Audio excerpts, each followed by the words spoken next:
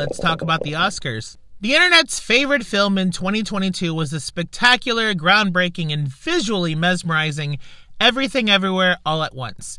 Outstanding reviews, critical praise, and a fan-made internet campaign that dominated the spring and summer months propelled this indie gem into an unexpected box office success and A24's most successful film in its history.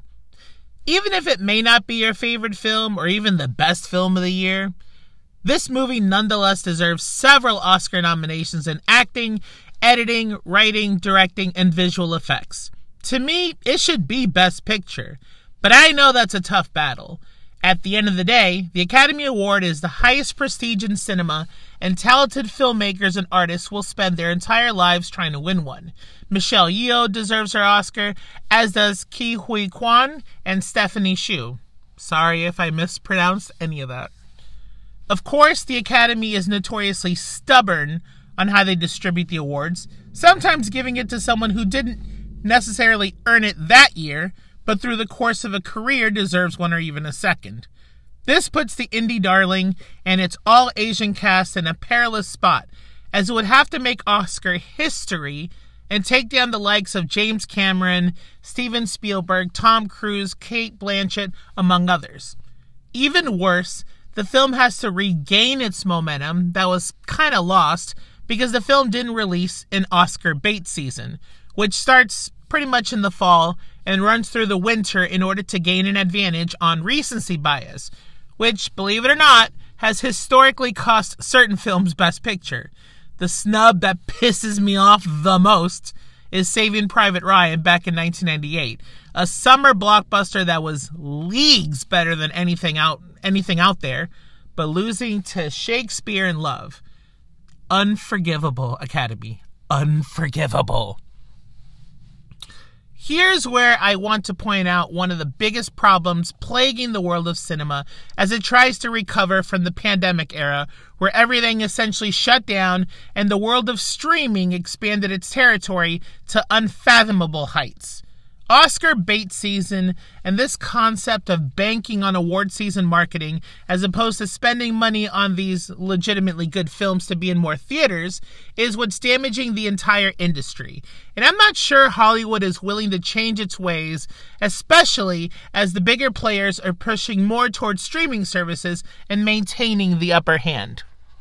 Then, as movie theater chains continue being pissed at the streaming world, and we're seeing more tight release windows to maximize the film's profit margins while fulfilling the minimum requirements to try to win those Oscars, which would lead to increased exposure and more winter box office money, the consumer is losing immensely. 2022 has actually been a wonderful year for films, and yet moviegoers are not experiencing this quality. A vast majority of the better 2022 movies had small release windows, small number of theaters overall, and even subdued marketing that's being saved for Oscar season when the marketing extends primarily to the voters themselves. So in this episode, I'm going to discuss how several legitimately great and critically well-received films are nonetheless being shut out from the American public in favor of saving money, trying to boost the value of their streaming service, or even worse, being shut out because of spite spewing from the movie theater chains that's still at war against the streaming giants. Then, while all this cost-cutting and minimalist theater runs are happening, they're also trying to validate the quality of their production with the Golden Globes and the Academy Awards, which is wild because what good is it to be the best film if you don't actually let people see it? Netflix, what is this behavior? Welcome to Coffee and a Script.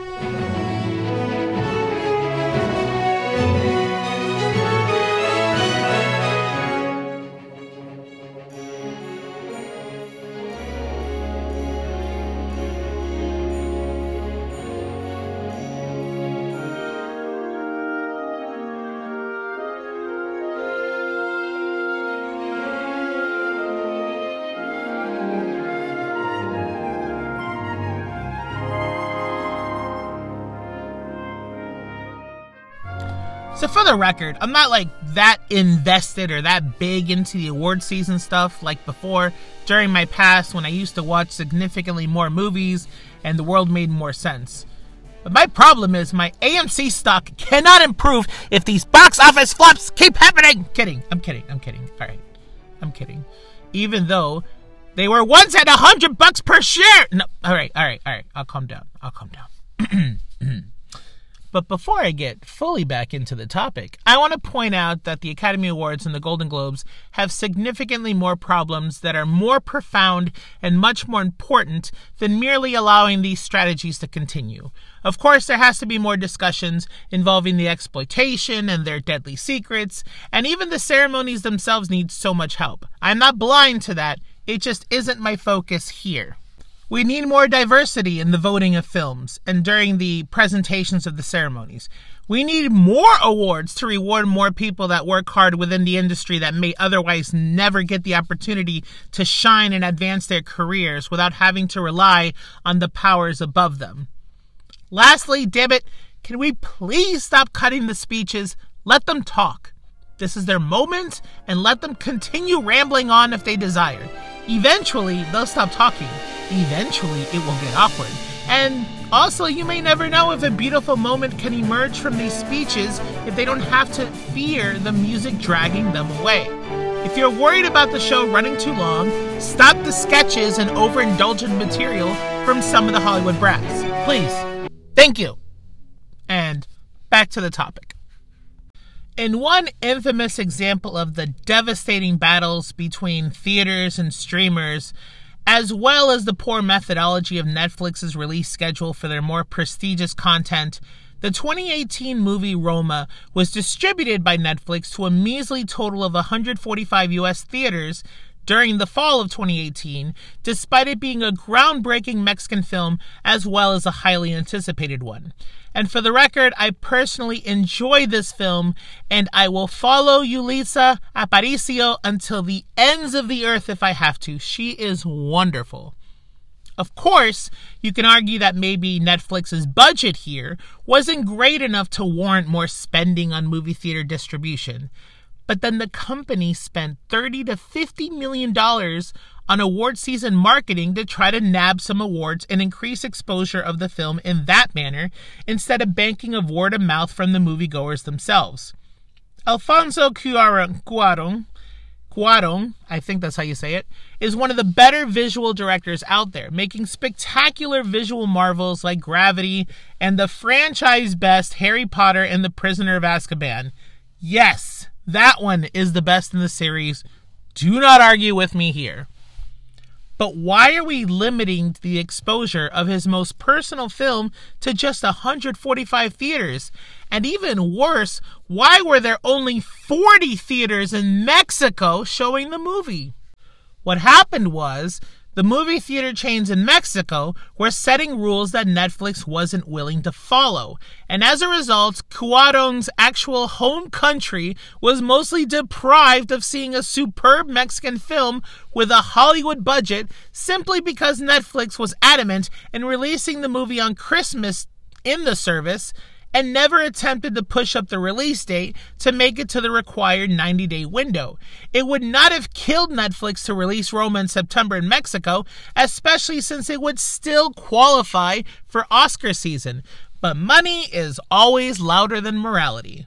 Then, in February 2019, right before the Oscar ceremony, the movie theater chain AMC had their usual Best Picture Marathon, which is 2 Saturdays of showing all the Best Picture nominees back-to-back all day.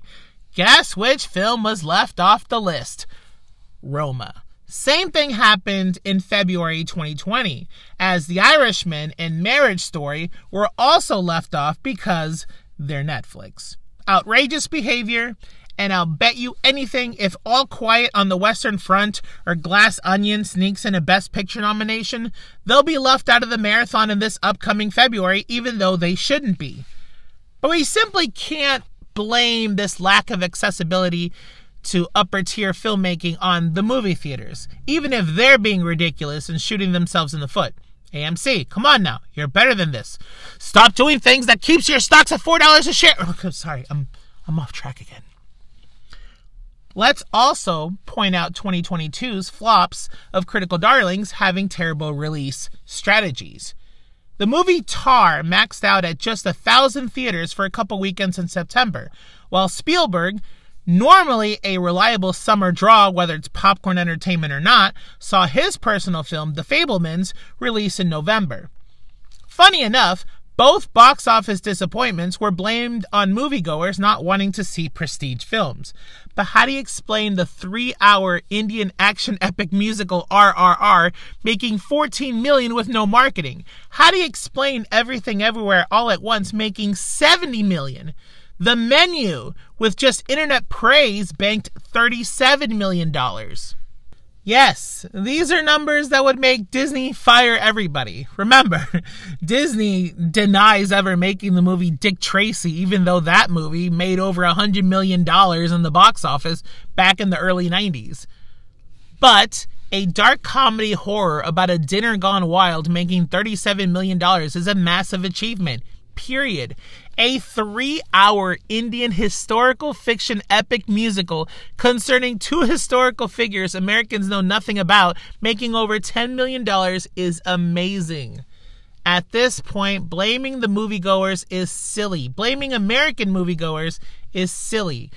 2022 has proven time and time again that if you can deliver an interesting premise, or at the very least actually market the film, you'll see the results. Turning Red easily would have made $200 million in theaters if Chapek hadn't been on this quest to stuff Disney Plus with more exclusive content.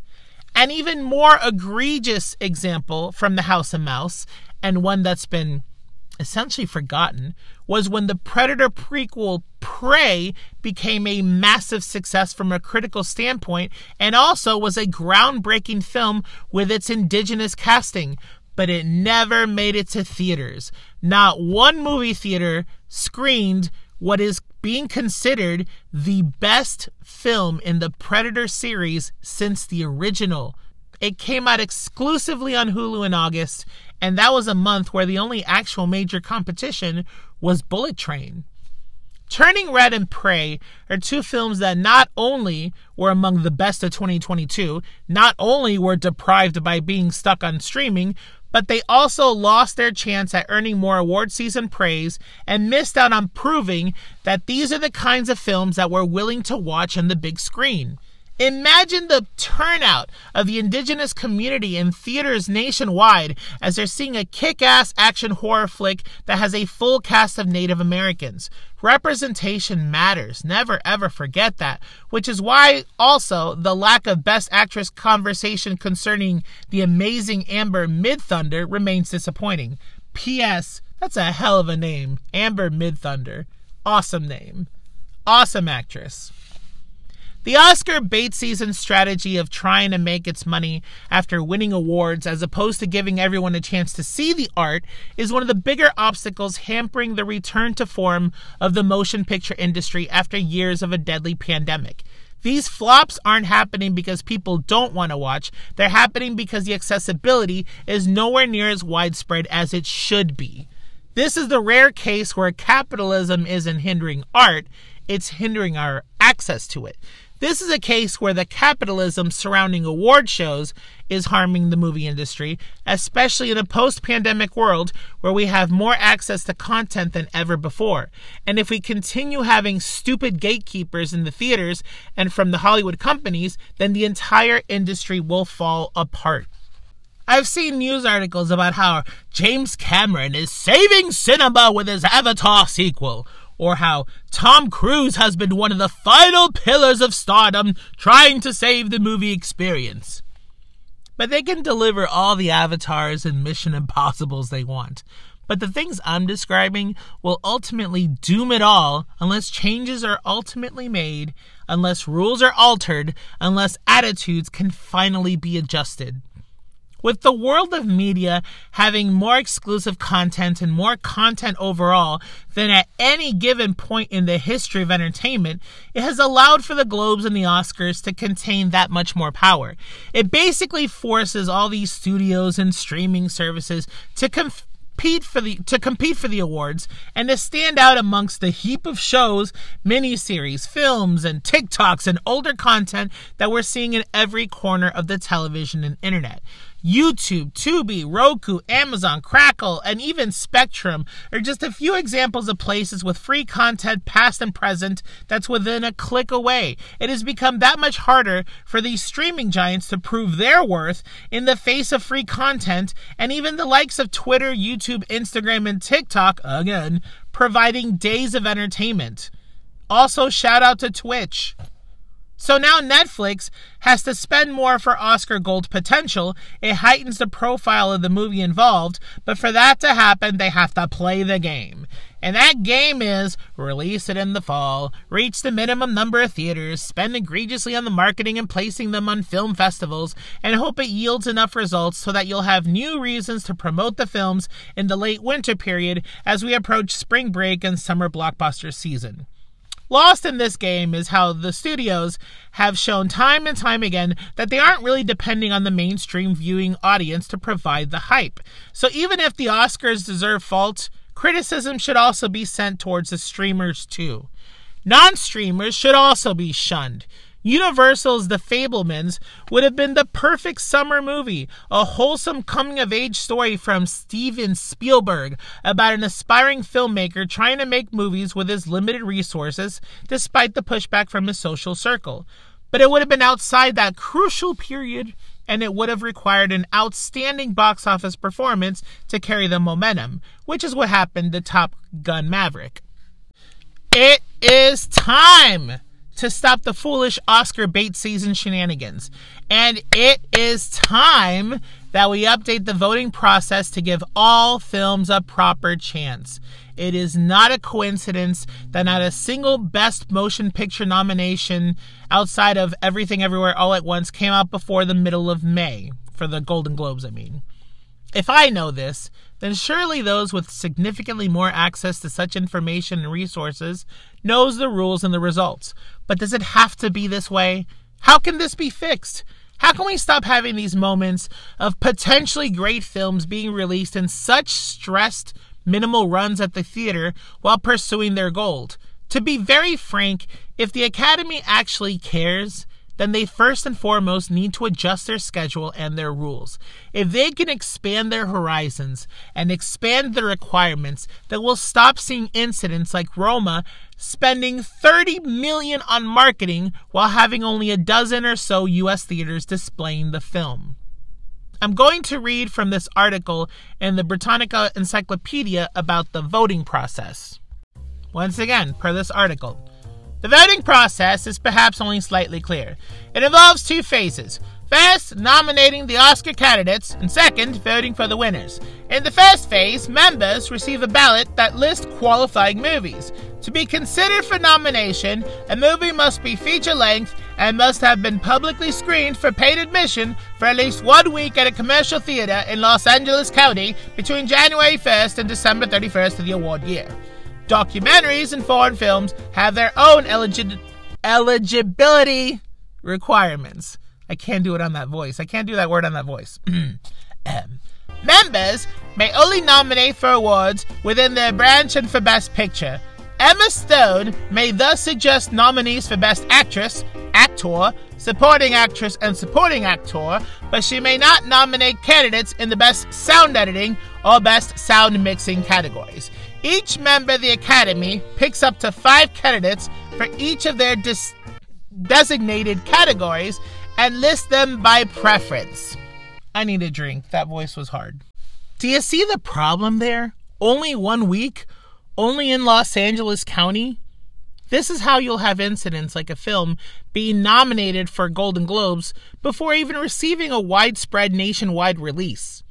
It is time for the Oscars to update this and demand more theaters and demand more weeks for consideration for any of those prizes. Like 1 week? How about 7 weeks? And instead of 1 theater, at least 500 of them. In at least 5 major cities. We can't save cinema if we don't offer cinema. Of course, if you're a super small studio with a budget of less than $1 million, then the theater number can be more limited. We can probably make exceptions.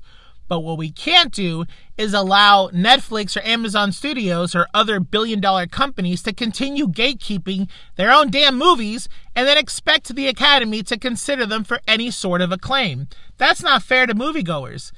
One time, Steven Spielberg caught some flack because he said that Netflix movies should be considered for Emmys as television movies as opposed to feature films.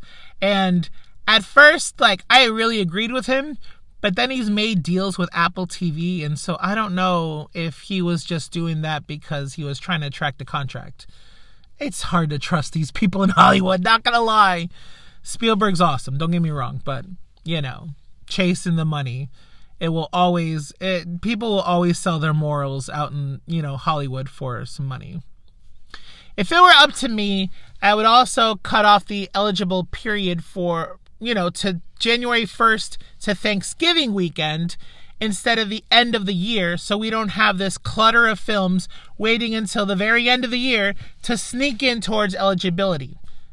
7 weeks means almost 2 months out in theaters, which is plenty of time for a potentially great movie to have its audience. And if the money pours in, there's a chance for even more theaters and a longer distribution period. But it starts with a better, concerted effort in reaching audiences in the first place. Lastly, I'd love to include some sort of requirement to watch at least 5 films per month of the year and scoring them, so that way we don't have voters skipping out on slower seasons and missing out on some potential gems early in the year. And also, that way, by the very end of the year, the Academy voters can see and compare collective scores of films that probably was forgotten in the midst of a world that drowns people in information and news. How many of you even remember that film Licorice Pizza, which was a Paul Thomas Anderson flick that received critical acclaim, but it came out in February of 2022? Some may argue that perhaps Disney, or especially Netflix, would simply not make an effort to win awards then. But as I've said, the competition for eyeballs is so fierce that you need an advantage by any means. Being the service with the Best Picture winner would be a hell of an advantage. Best Picture winner Parasite became Hulu's second most streamed film ever within the span of a couple weeks. And that's a South Korean movie with 0 dubbing for Americans. As much as we hear of people discussing how much they hate the Oscars, it's so woke and all that, garbage. It's still very important and crucial to talent and workers in cinema.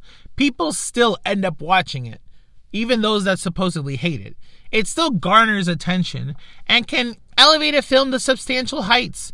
Even with my requirements, a company like Disney couldn't resist going along with my changes. But more importantly, these changes are essential to give everyone a proper chance to watch some of the best art cinema has to offer. And it forces the streamers to put their movies out there in theaters while also giving theater chains the opportunity to hash out better deals with said streamers and potentially establish stronger relationships. They don't have to compete. Eventually, I'll strictly focus on the movie theater industry in the future. But streamers don't have to be the enemy, especially when we all have the common goal of displaying movies for people to watch and enjoy. Both sides need to see the bigger picture, no pun intended, of saving an industry that's still very much fragile under the current world of technology and media consumption. Blame should be shared everywhere as to why a Best Picture frontrunner like Tar flopped at the box office and top-tier films like Turning Red and Prey having 0 screenings in the United States. But I firmly believe a major obstacle harming cinema in the U.S. rests on the outdated concepts of Oscar bait season, which limits nationwide screenings in favor of spending more money on marketing to voters and executives. The Oscar race should be an all-year-long affair, which would allow for the release dates to be scattered more, which would allow for maybe more film festivals earlier in the year, and maybe more opportunities for people to watch movies that will shoot for gold when the nomination period eventually comes. More opportunities to see these films means more variety in the theaters, which would mean more seats being filled. But enough with the 10 to 15 screens. Enough with the 2-week window to meet the terribly easy requirements for consideration. I'll take it a step further. Part of the increasing disconnect between Hollywood and the rural parts of the country can be traced to how often these places get ignored when screening Best Picture hopefuls. Give the moviegoers a chance. Expand those rules. Force the streamers to share the art that they own that has been developed by some of the most talented filmmakers across the planet. And similar to what happened to Everything Everywhere All at Once, you just might be financially rewarded before even reaching the award season. But these processes of the past, these procedures have to cease. We are in a brand new world after the coronavirus pandemic. The world has expanded. The amount of content that's out there is limitless. Adapt or die. For those who survived this verbal journey once again, I thank you and appreciate you. Thank you for listening. If you want to hear other lengthy dedications to making good art above maximizing profits, find me on Spotify, Apple Podcasts, and or DIAC1987.com. As always, special shout out to OC Remix for providing the soundtrack I used, and also special shout out to Everything Everywhere All at Once. I truly hope you win the main prize, even though I think it'll end up going to some totally random movie like Where the Crawdads Sing. Hope your 2023 is going well. Don't forget to help your neighbors. Don't forget to register to vote. Take care. Ciao. Ciao. Ciao.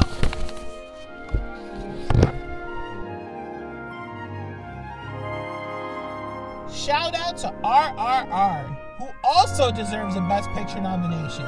If you haven't seen it yet, you absolutely must. That's it. Now I'm leaving. Bye. Bye.